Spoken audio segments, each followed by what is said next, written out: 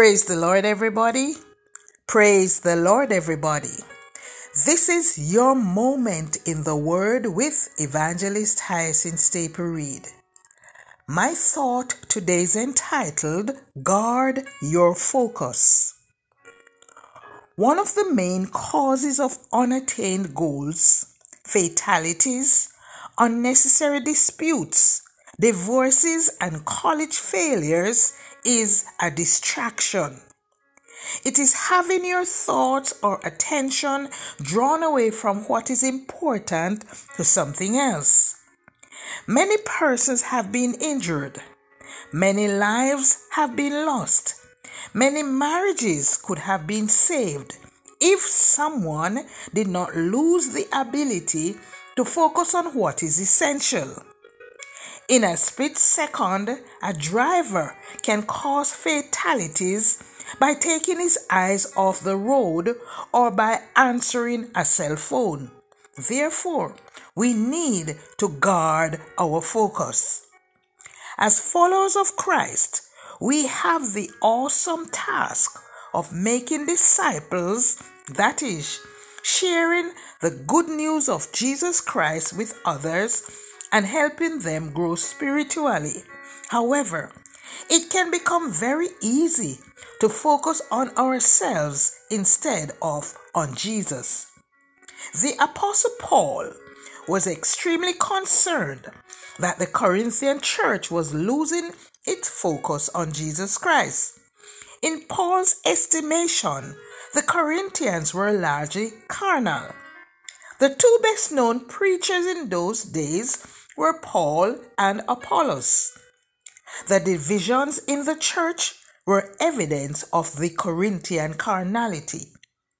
1 Corinthians 3 verses 4 and 5 reads, I quote, For while one saith, I am of Paul, and another, I am of Apollos, are ye not carnal? Who then is Paul, and who is Apollos, but ministers by whom ye believed, even as the Lord gave to every man? End of quote. The Corinthians had begun to focus on the wrong person, following the teachers rather than the Savior Jesus Christ. However, Paul corrected them. In verses 6 and 7 he states, I quote, I have planted, Apollos watered, but God gave the increase.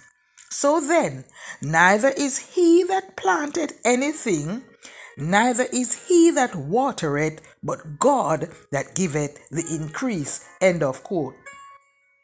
Paul reassured them that it does not matter who plants and who waters, for only God can give the growth.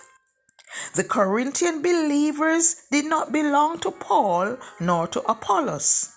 Christians are God's field, God's building. Jesus instructs us in St. Matthew 28 verses 19 and 20 to go and make disciples and to teach them about Him.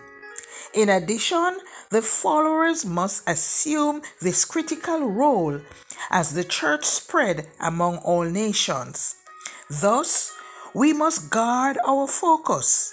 It's not about us. It is all about Jesus. We cannot allow distractions to prevent us from making these disciples. Hence, the author of Hebrews reminds us to discard the distractions and to focus on the one who is important. Hebrews 12 verse 2 reads, I quote, Looking unto Jesus, the author and finisher of our faith, who for the joy that was set before him endured the cross, despising the shame, and is set down at the right hand of the throne of God. End of quote. The joy that was set before Jesus was the knowledge that by his suffering he would provide redemption to the world. Therefore, Jesus Christ will be honored when we focus on him. He is superior to any human being, and he will meet our every need. When the storms of life distract us and when temptations assail, Jesus will calm the troubled waters of our soul. So, my friends, we must keep our eyes on Him. Let's pray. Lord, so many times we allow our focus to shift from you to the mundane, less important things. We become tired, weak, and worn in doing so. We ask that you hold our hands and guide our feet as we traverse this road called life. Thank you for putting people in our lives to point us to you and help us to point others to you in a way that allows them to see more of you, because it's not about us, but all about you. In Jesus' name we pray. Amen. God bless you. Do have a great day, and remember to keep your eyes on Jesus.